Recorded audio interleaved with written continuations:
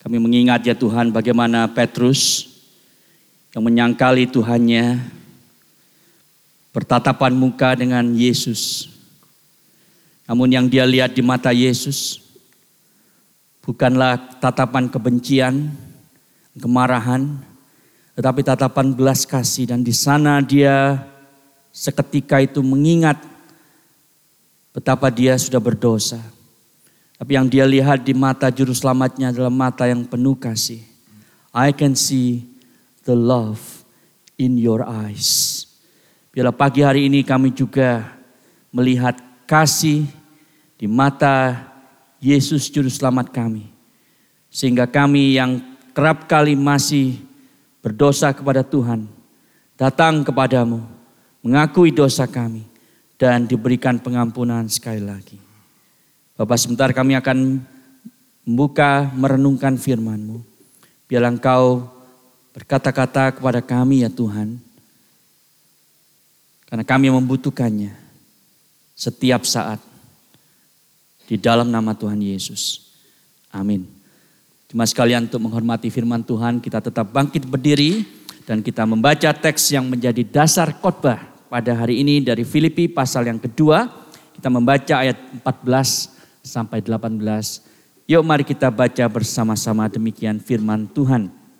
Lakukanlah segala sesuatu dengan tidak bersungut-sungut dan berbantah-bantahan. Supaya kamu tiada beraib dan tiada bernoda. Sebagai anak-anak Allah yang tidak bercela di tengah-tengah angkatan yang bengkok hatinya dan yang sesat ini. Sehingga kamu bercahaya di antara mereka seperti bintang-bintang di dunia. Sambil berpegang pada firman kehidupan. Agar aku dapat bermegah pada hari Kristus, bahwa aku tidak percuma berlomba dan tidak percuma bersusah-susah. Tetapi sekalipun darahku dicurahkan pada korban dan ibadah imanmu, aku bersukacita dan aku bersukacita dengan kamu sekalian. Dan kamu juga harus bersukacita demikian dan bersukacitalah dengan aku. Silakan duduk jemaat sekalian, semikian jauh kita membaca firman Tuhan. Saudara, kalau Anda bertanya kepada orang di rumah, orang yang paling dekat dengan Anda, apakah Anda itu dilihat oleh dia sebagai orang yang suka komplain atau seorang yang penuh rasa syukur? Kira-kira apa jawabannya? Saudara, kalau Anda membawa kamera dan itu handphone misalnya ditaruh kalungkan di leher Anda, kemudian merekam selama seminggu semua percakapan dan kata-kata yang keluar dari mulut Anda. Kira-kira apakah yang direkam adalah keluhan-keluhan atau ucapan syukur? Sudah, pertanyaannya adalah mungkin tidak. Di tengah-tengah dunia yang sering kali mengeluh tentang banyak hal, dunia yang sudah jatuh dalam dosa ini, kita sebagai orang percaya hidup tanpa mengeluh. Itu yang kita akan bahas saudara di dalam firman Tuhan hari ini, dan kita akan melihat bagaimana orang Kristen seharusnya tidak mengeluh, tetapi apakah itu mungkin? Dan kalau jawabannya adalah ya, gimana caranya? Kita berada dalam seri khotbah eksposisi kitab Filipi yang berjudul Deeper, bagaimana kita bertumbuh terus dalam Injil melalui sukacita Injil. Dan hari ini kita berada di dalam satu tema yang sangat praktikal saudara, yaitu tentang mengeluh. Kalau sebelumnya kita melihat Paulus berkata, tetaplah kerjakan keselamatanmu. Ya, continue to work out your salvation. Bukan supaya kita mendapat keselamatan, tetapi kerjakanlah keselamatanmu karena kamu sudah memilikinya dari Tuhan Yesus. Nah saudara, waktu kita membaca ayat itu, kita pikir mengerjakan keselamatan itu apa sih? Jadi misionaris. Ya, kita memberikan korban, pelayanan, tenaga, waktu, keringat, air mata, darah bahkan bagi Tuhan. Itu artinya mengerjakan keselamatan. Tapi saudara, yang ada di pikiran Rasul Paulus itu adalah sesuatu yang lebih simple, yang lebih mundane, yang lebih menial, yaitu jangan mengeluh. Itu loh cara kamu mengerjakan keselamatanmu. Itu contoh yang Rasul Paulus berikan, bagaimana jemaat Filipi bisa mengerjakan keselamatan mereka. Jadi saudara, jadi orang Kristen itu jangan mikir yang muluk-muluk buat Tuhan. Yang simple, yang sehari-hari. Di dalam rutinitas kehidupan kita, di sanalah saudara kita itu mengerjakan keselamatan kita. Mari kita lihat 3 hal saudara dari beberapa ayat yang kita akan lakukan renungan dan analisa bersama-sama. Yang pertama adalah perintah hidup tanpa mengeluh. Perintah hidup tanpa mengeluh. Kita lihat ayat yang ke-14 terlebih dahulu.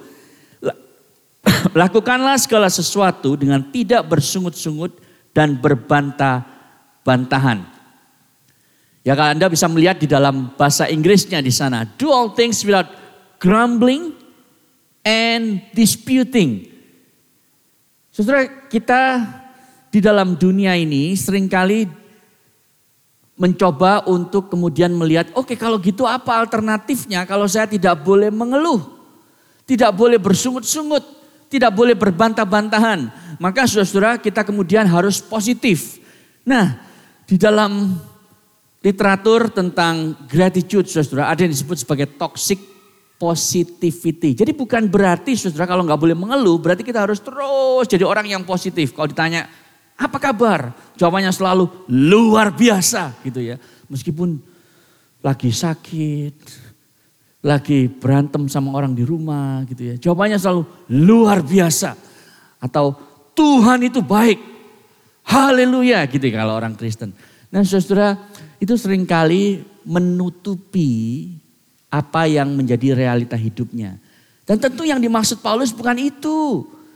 Kamu harus selalu positif, apapun yang terjadi pokoknya tunjukkan bahwa Allah itu baik. Tapi kemudian kita menyangkali emosi kita. Kalau itu kita lakukan terus-menerus, saudara kita menjadi orang yang palsu. Gimana keadaanmu? Luar biasa gitu ya. Jadi kalau Anda orang Kristen yang seperti itu tolong hentikan saudara. Karena orang akan males nanya kondisimu gitu ya. Pasti jawabannya luar biasa. God is good, haleluya. Saudara, bukan itu yang Paulus maksud. Tetapi juga bukan saudara kemudian kita itu menjadi orang yang ambil jalan tengah. Oke kalau gitu mengeluh gak boleh. Kalau positif terus itu bisa palsu. Berarti yang di tengah. Saudara itu yang seringkali disebut sebagai languishing. Ada seorang yang bernama Adam Grant yang menulis saudara bahwa selama pandemi banyak orang itu mengalami languishing. Languishing itu adalah bukan burnout karena masih ada energi. Bukan seorang yang juga adalah depresi karena dia masih punya pengharapan. Tetapi languishing itu adalah orang yang gak punya sukacita. Yang gak tahu mau ngapain lagi. Dia seperti melihat kehidupan itu seperti kalau Anda lagi nyetir dan kacanya itu kena air hujan gitu ya, belum di wipe.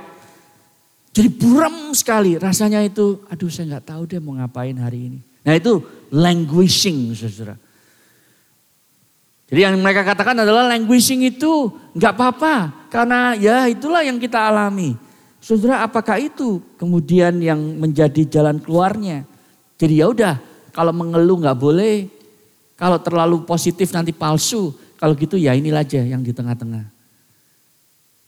Di dalam bahasa sehari-hari dengan kata lain kita cuma bilang gimana pendapatmu tentang gereja? Gimana pendapatmu tentang kerjaanmu? Meh gitu ya. M-E-H. Meh. Nah saudara kita ketularan itu sebagai orang Kristen. Meh gitu kan. Jadi ya udahlah gitu aja. Saudara di dunia kita itu seringkali mengalami semua itu karena memang ini adalah tekanan budaya yang besar sekali. Coba Anda perhatikan budaya populer yang ada di sekitar kita. Kita sudah dikondisikan untuk tidak puas saudara dengan semua hal yang kita miliki dan terjadi dalam dunia kita. Anda perhatikan misalnya lagu yang baru terkenal lagi, The Greatest Showman, karena penyanyi aslinya nyanyi di British Got Talent. Lauren Allred, saudara, kata-katanya bunyinya begini. Sudah tahu kan lagunya? Never be enough dan seterusnya. Tapi kata-katanya begini, saudara. All the shine of 1,000 spotlights all the stars we steal from the night sky will never be enough. Towers of gold are still too little. These hands could hold the world, but it will never be enough. Jadi kalau saya punya tower of gold, kalau tangan saya ini bisa pegang semua yang ada dunia ini, gak cukup. Itu sebab kita komplain. Lagu lain yang terkenal, Lady Gaga dan Bradley Cooper, Shallow judulnya. Kalimat pertamanya bilang begini, tell me something girl, are you happy in the modern world or do you need more? Is there something you are searching for? Lalu yang perempuannya menjawab gini, tell me something boy, aren't you tired trying to fill that void or do you need more? Ain't it hard keeping it so hardcore? Jadi sudah diberitahu memang kita itu nggak pernah puas. Kita perlu lagi, itu sebab kita komplain. Kalau saya tanya Anda, saudara hari ini, kalau Anda menjawab kalimat ini ya, kalau saja titik. Kira-kira Anda akan isi apa? Kalau saja kerjaanku lebih baik. Kalau saja saya nggak jadi seperti saya sekarang ini. Kalau saja istri saya lebih demikian. Kalau saja suami saya lebih begini. Kalau saja mama saya lebih begini dan seterusnya. Dan seterusnya. Saudara, kita mirip seperti Smurf Gerutu. Ya, Grouching Smurf yang gambarnya tadi ada Anda lihat. Mengeluh itu adalah nama tengah kita. Kita mengeluh karena cuaca, anak, istri, suami, orang tua, bos, kolega, pekerjaan, keuangan, politik. Ya, yang kepilih adalah Albanese gitu. Meskipun kalau yang kepilih satu lagi, kita juga akan mengeluh, saudara. Kita mengeluh hawa terlalu panas, istri terlalu dingin, kopi terlalu suam-suam. Gak ada yang benar kan dalam hidup kita akhirnya.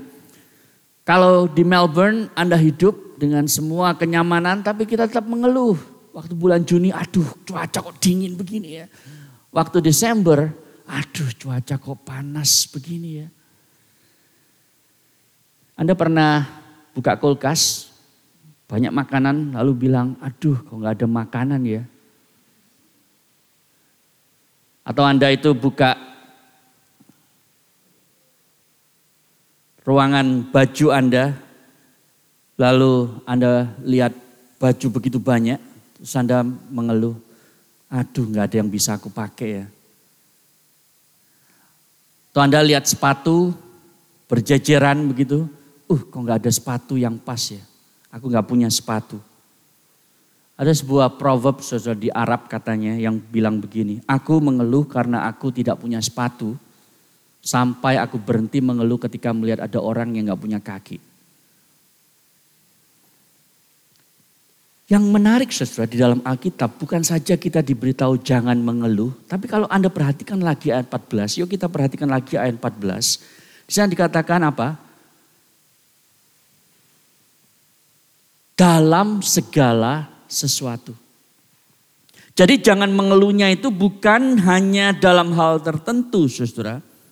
Tetapi in all things, di dalam kalimat aslinya bahasa Yunani sebetulnya all things itu ditaruh di depan. Itu sebabnya diutamakan saudara. Jadi Rasul Paulus bilang all things do without murmuring and disputing. Semua hal lakukanlah tanpa bersungut-sungut dan berbantah-bantahan. Itu bahasa aslinya saudara. Yang ditekankan adalah semua hal. Itu sebabnya saya tergoda sebenarnya untuk khotbah 2 jam hari ini. Lalu saya pengen lihat siapa yang komplain gitu ya. Karena Anda berarti tidak menjadi pelaku firman. Itu tes yang luar biasa saudara. Cocok sekali. Yang berikutnya yang kita mau lihat saudara adalah ini konteksnya apa sih dalam jemaat Filipi. Ini jemaat ini mengeluh terhadap siapa? Saudara kemungkinan besar di sana. Di jemaat Filipi, mereka mengeluh terhadap pemimpinnya. Kita nanti melihat saudara beberapa minggu lagi bahwa ada 2 orang pemimpin, kemungkinan pemimpin karena namanya disebut Sintike dan Yudea itu bertengkar. Sehingga mereka mungkin mengatakan bahwa aduh kalau pemimpin saya bertengkar bagaimana saya bisa hidup sebagai orang Kristen melihat mereka. Saudara, itu yang kemungkinan besar terjadi. Jadi pertanyaannya adalah, oh kalau begitu ini bukan mengeluh terhadap Tuhan, tapi mengeluh terhadap manusia. Yang dimaksud Paulus pada waktu dia bilang, dalam semua hal, lakukanlah tanpa mengeluh. Itu terhadap manusia apa terhadap Tuhan? Sebenarnya jawabannya, dua-duanya. Kenapa saudara? Karena bahasa Paulus, grumbling and disputing. Lalu nanti kita lihat di ayat berikutnya, itu punya sebuah acuan ke perjanjian lama, saudara. Bangsa Israel, saudara, adalah bangsa yang disebut tegar tengkuk. Saudara tahu kenapa mereka disebut tegar tengkuk? Karena mereka punya satu kebiasaan jelek, saudara. Kebiasaan mereka yang sangat dominan adalah mereka itu suka keluar keluhan dari mulut mereka. Mereka mengeluh terus, saudara. Anda melihat nanti di dalam catatan kitab Bilangan misalnya, dikatakan 10 kali mereka mengeluh. Artinya itu komplit terus menerus mereka itu mengeluh. Nah, pada waktu mereka mengeluh itu, ternyata mereka bukan hanya mengeluh kepada Musa dan Harun dan Miriam, tetapi mereka juga mengeluh kepada Tuhan. Mari kita lihat ayatnya, ada di slide kita. Keluaran 16 ayat 7 itu menjadi ayat yang sangat jelas bahwa mereka mengeluh terhadap manusia dan terhadap Tuhan. Dan besok pagi kamu melihat kemuliaan Tuhan karena ia telah mendengar sungut-sungutnya kepada Tuhan. Sebab apakah kami ini, maka kamu harus bersungut-sungut kepada kami, kepada manusia, kepada Musa dan Harun. Lagi kata Musa, jika memang Tuhan yang memberi kamu makan daging pada waktu petang dan makan roti sampai kenyang pada waktu pagi, karena Tuhan telah mendengar sungut-sungutmu yang kamu sungut-sungutkan kepadanya, apalah kami ini? Bukan kepada kami sungut-sungutmu itu, tetapi kepada Tuhan. Jadi saudara, pada akhirnya kalau Anda itu komplain kepada bos Anda, komplain kepada teman Anda, kepada suami Anda, kepada istri Anda, kepada anak Anda, kepada orang tua Anda, pada akhirnya Anda itu komplain kepada Tuhan. Semua komplain horizontal itu pada akhirnya adalah komplain yang bersifat vertikal, tidak bisa dipisahkan, saudara. Kenapa saya beritahu ya, ada dua kata kan di sana, bersungut-sungut dan berbantah-bantahan. Grumbling, bersungut-sungut, itu pada intinya bilang begini loh, saya itu layak mendapatkan yang lebih baik. Kenapa kamu bilang begitu kasar kepada saya? Saya ini layak mendapatkan yang lebih baik. Dengan kata lain, Anda itu sedang mengatakan, Tuhan, I deserve better. Saya tidak layak mendapatkan perlakuan seperti ini dari bos saya, dari istri saya, dari suami saya. Saya layak mendapatkan yang lebih baik dari Tuhan. Karena Tuhan berdaulat kan. Kenapa saya diberikan orang seperti ini? Saudara, itu yang sebenarnya kita lakukan waktu kita bersungut-sungut. I deserve better. Pada waktu kita berbantah-bantahan, kita sedang mengatakan bahwa saya itu tahu yang lebih baik daripada Tuhan. Itu yang kita katakan, saudara. Karena kita sedang membantah apa yang sekarang sedang terjadi dalam hidup kita. Sehingga kita seakan-akan mengatakan bahwa Tuhan itu enggak becus ngatur hidup saya, ngatur situasi hidup saya. Mestinya begini, mestinya begitu. Seakan-akan kita itu adalah anggota keempat dari Allah Tritunggal. Yang enggak butuh anggota baru, saudara. Jadi bersungut-sungut itu bersifat emosional. Itu bedanya. Grumbling itu emosional. Berbantah-bantahan itu lebih intelektual. Jadi kalau Anda komplain ya, mengeluh, ya kan? Kita kadang-kadang itu emosional. Kamu kok gini sih? Nah itu emosional, saudara. Tapi begitu keluar, mestinya kan kamu A, B, C, D, E gitu kan. Nah itu baru intelektual. Tapi di dalam dua-duanya kita sedang mengatakan, aku ini layak mendapatkan lebih baik dari Tuhan. Yang satu lagi mengatakan, aku ini lebih tahu mestinya bagaimana daripada Tuhan. Jadi saudara, kesimpulannya dalam slide yang ada di depan, saat kita mengeluh, kita sedang berkata bahwa kita layak mendapatkan yang lebih baik dari Tuhan dan kita lebih tahu dari Tuhan. Inilah inti masalah keluhan. Itu sebabnya Tuhan tidak pernah pandang enteng masalah ini. Karena Anda mengeluh itu berarti Anda sedang melawan kedaulatan Allah yang mengatur, menopang hidupmu dari hal-hal yang besar sampai hal-hal yang sangat detail. Sebabnya Paulus mengatakan dalam semua hal lakukanlah tanpa bersungut-sungut dan berbantah-bantahan. Saudara, kalau saya boleh tanya kepadamu, hari ini apa yang membuat Anda sering mengeluh?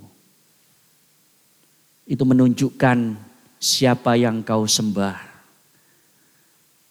Kalau Anda itu misalnya mensyukuri bahwa saya ini hidup nyaman, saya mau makan apa saya bisa beli, ya saya mau pergi kemana saya bisa pergi. Tapi begitu Anda nggak bisa beli, begitu Anda nggak bisa pergi lalu Anda komplain, mengeluh. Hidup kok kayak begini. Saya gak bisa melakukan apa yang saya mau lakukan. Itu berarti Tuhanmu adalah kenyamanan. Bukan Allah.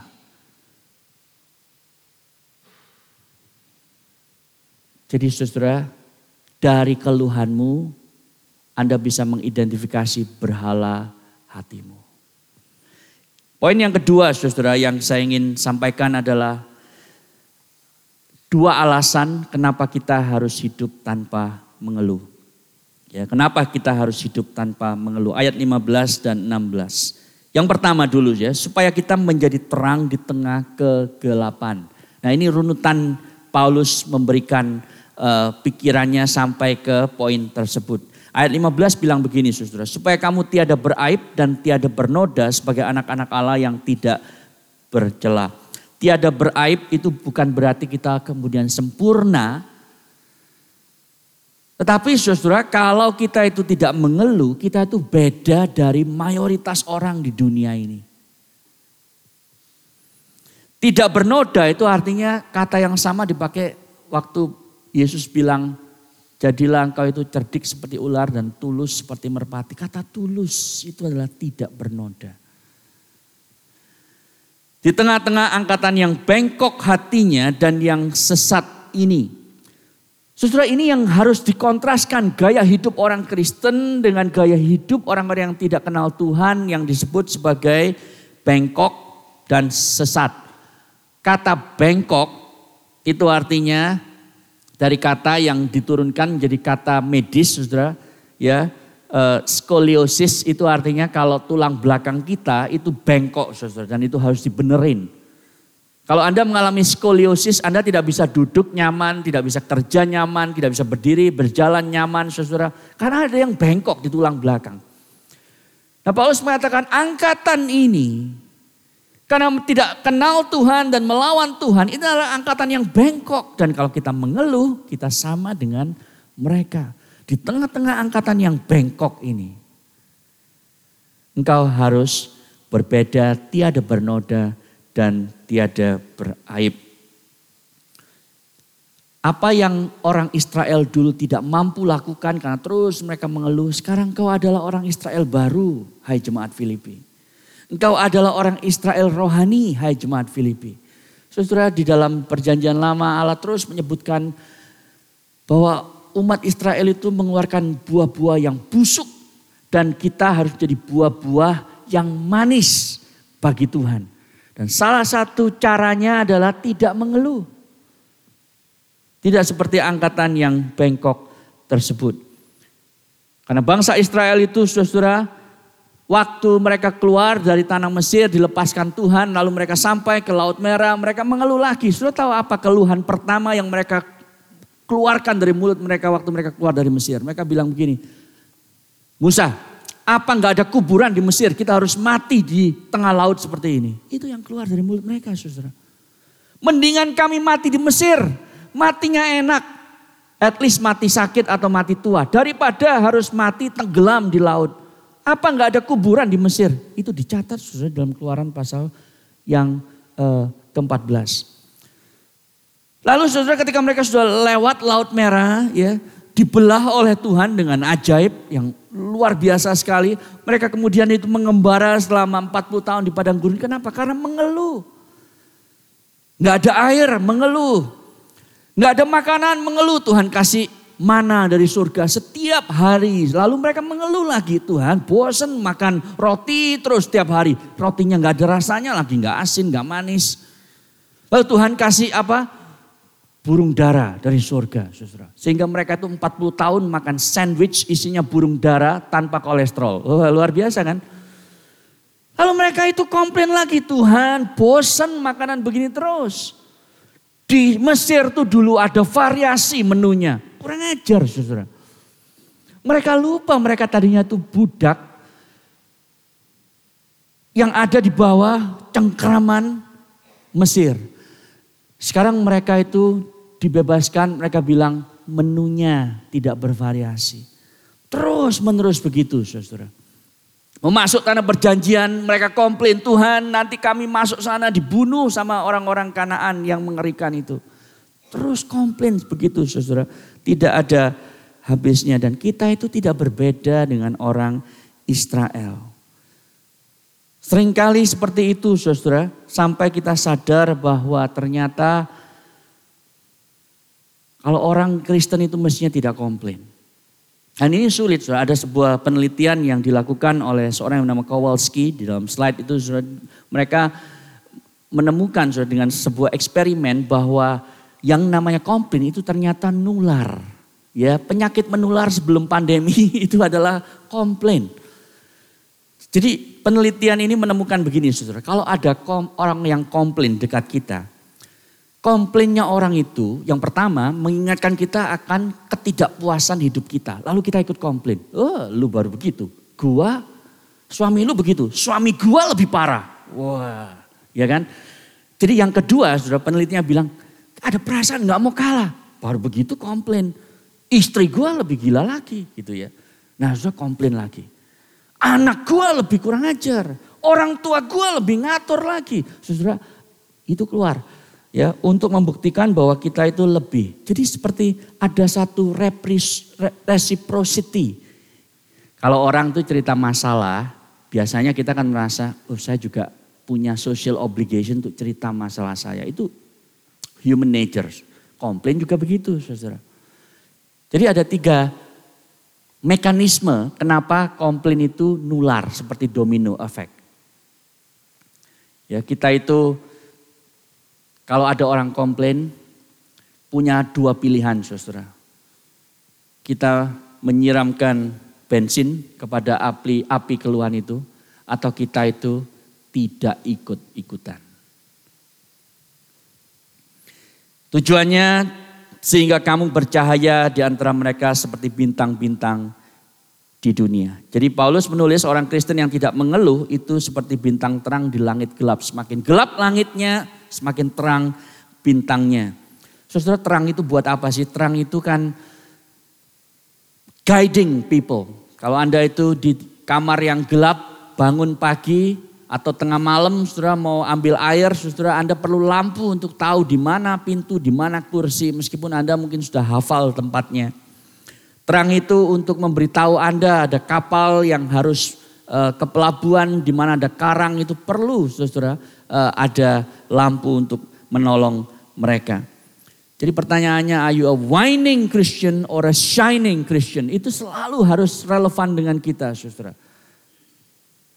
Jangan-jangan hari ini masih belum jam 12, saudara. Anda sudah komplain berapa kali dari sejak pagi? Are you a whining Christian or a shining Christian? Lalu Paulus berkata, sambil berpegang pada firman kehidupan. Nah, ini kuncinya, saudara. Kalau Anda lekat bertaut hidup dengan Kristus, berpegang dengan teguh, dengan konsisten kepada firman kehidupan ini, Anda tidak mudah mengeluh. Yesus bilang, kalau engkau tidak hidup di dalamku, kamu tidak bisa berbuat apa-apa. Kalau kamu tidak hidup melekat dengan aku, kamu tidak mungkin tidak akan mengeluh karena dunia ini sudah jatuh. Dunia ini penuh dengan duri dan semak belukar. Lalu Paulus menambahkan, saudara, satu personal reason yang saya kira perlu saya sampaikan juga. Dia bilang begini, agar aku dapat bermegah pada hari Kristus, bahwa aku tidak percuma berlomba dan tidak percuma bersusah susah. Jadi dia bilang begini loh saudara. Aku ini sudah melayani engkau jemaat Filipi dengan susah payah. Dengan air mata. Ya, karena melayani engkau dan membangun gereja di Filipi, aku dipenjara di Filipi. Anda bisa baca di Kisah Rasul 16. Sekarang pun aku tetap di penjara yang berbeda, penjara Roma, karena aku melayani jemaat Allah. Nah, kalau engkau itu terus mengeluh seperti bangsa Israel di zaman dulu, dan tidak ada perubahan di dalam kehidupanmu mengikut Allah, maka semua pelayananku ini sia-sia. Saudara, itu yang banyak dirasakan oleh hamba Tuhan, saudara. Melihat orang yang sudah dibina, ditolong, ya, dinasehati bertahun-tahun gak berubah terus. Banyak bilang, aduh kayaknya kerja bakti banget. Gak berubah-berubah. Paulus mengatakan, saudara, agar aku dapat bermegah. Ini bukan kesombongan. Tetapi dia mengatakan bahwa aku ingin agar pelayananku itu menghasilkan buah. Buahnya siapa? Ya jemaat yang dia layani. Itu yang dia katakan, saudara. Alasan yang kedua, cepat saja kenapa kita itu tidak boleh mengeluh. Supaya kita menjadi persembahan yang berkenan di hari Kristus. Ayat yang ke-17 dalam slide. Tetapi sekalipun darahku dicurahkan pada korban dan ibadah imanmu. Aku bersukacita dan aku bersukacita dengan kamu sekalian. Paulus ini tahu, saudara, hidupnya tidak akan lama lagi. Sehingga waktu dia bilang darahku dicurahkan pada korban. Dia tidak tahu apakah dia bisa lepas dari penjara di Roma. Dan memang dia tidak langsung mati waktu itu. Karena kita tahu dia menulis surat 2 Timotius setelah itu. Di mana dia bilang lagi sekali lagi bahwa aku telah mencapai garis akhir. Dan mencurahkan darahku, sekali lagi kalimat yang sama persis. Tetapi dia tahu, saudara, this is kind of the end of the road for him. Nah, kata darahku dicurahkan itu mengacu pada perjanjian lama. Kalau Anda membaca Bilangan pasal 15, itu seperti ini, saudara. Kalau ada orang itu memberikan persembahan, ya, kemudian itu diberikan minyak wangi, ya, diberikan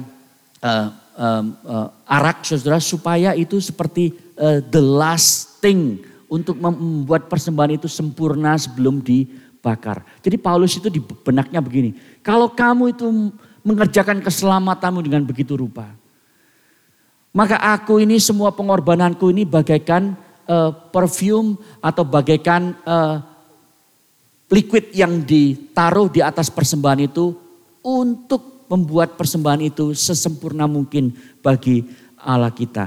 Itu yang dilakukan, saudara, oleh Rasul Paulus.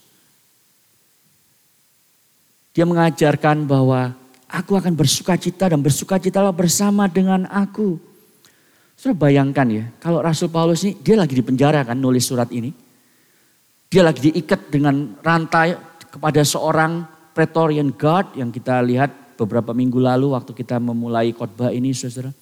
Bayangkan kalau dia itu tiap hari didengerin oleh Praetorian Guard ini, tentara yang gede besar itu, gagah, berani.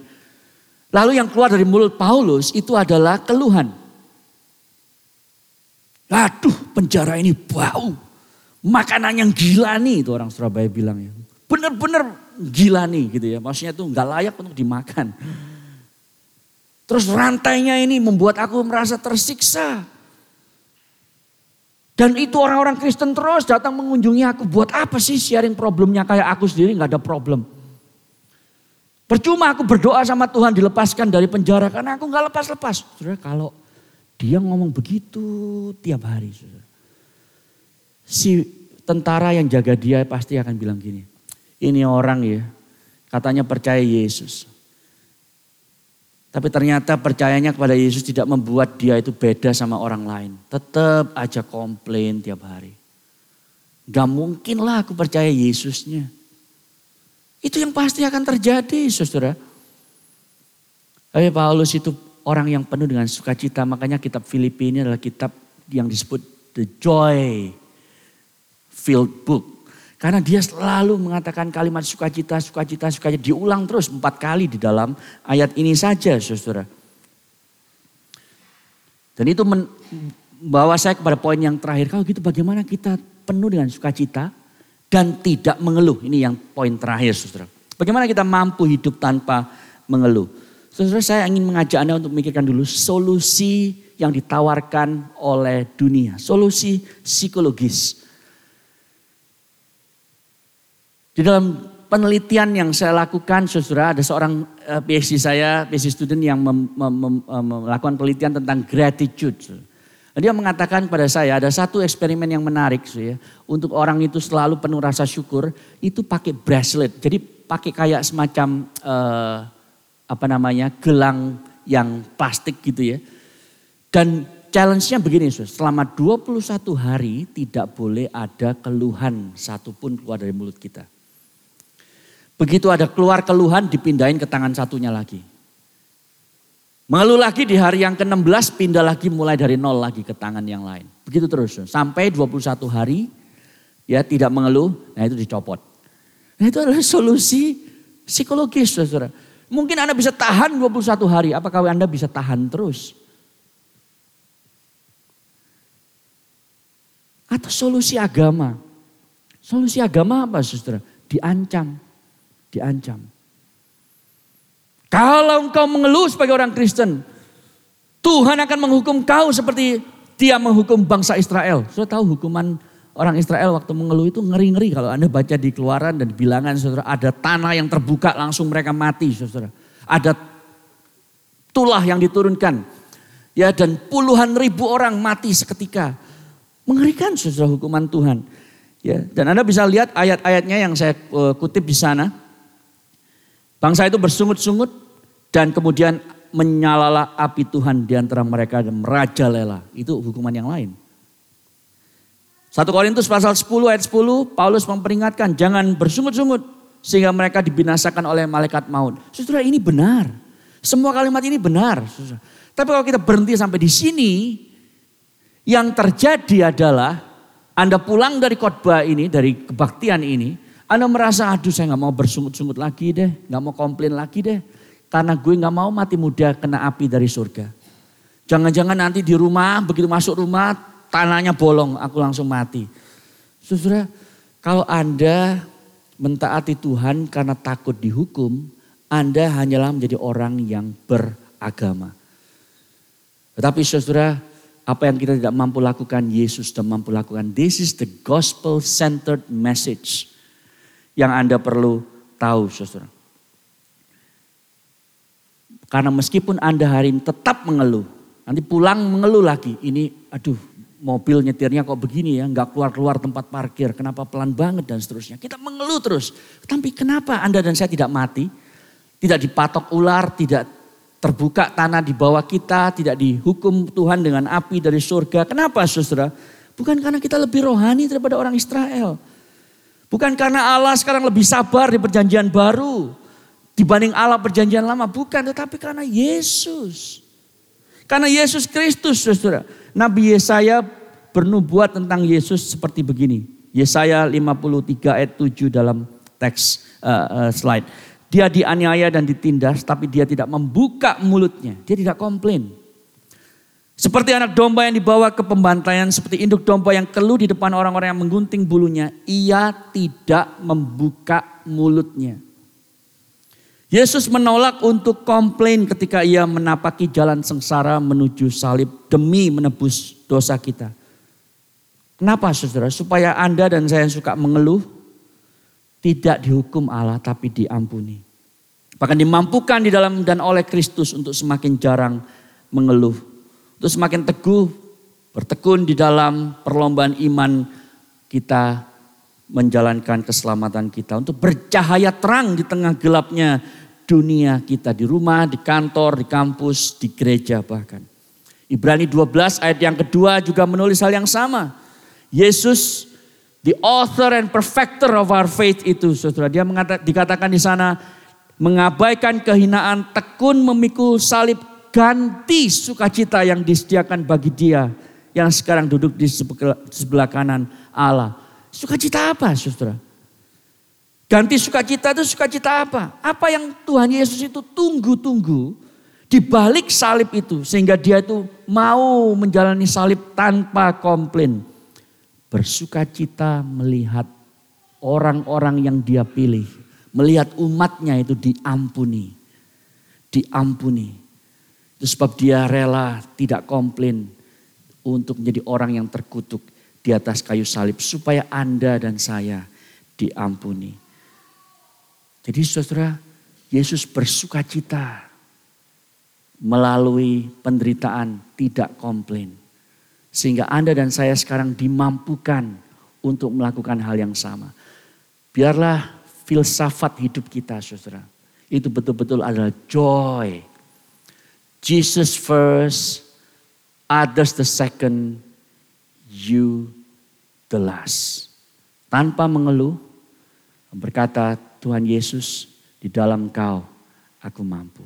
Mari kita tunduk kepala, kita berdoa. Bapa, kami bersyukur untuk firman-Mu. Biarlah apa yang Yesus sudah lakukan bagi kami, menyadarkan kami ya Tuhan, kami butuh Yesus. Di dalam Engkau kami dimampukan semakin jarang mengeluh, karena Engkau sedang merajut hidup kami ya Tuhan. Pada waktu kami mengerjakan keselamatan ini, untuk lebih serupa dengan Kristus. Ada masalah-masalah hidup, situasi hidup yang tidak nyaman. Tolong kami tidak menghujat Tuhan, melawan kedaulatan Tuhan.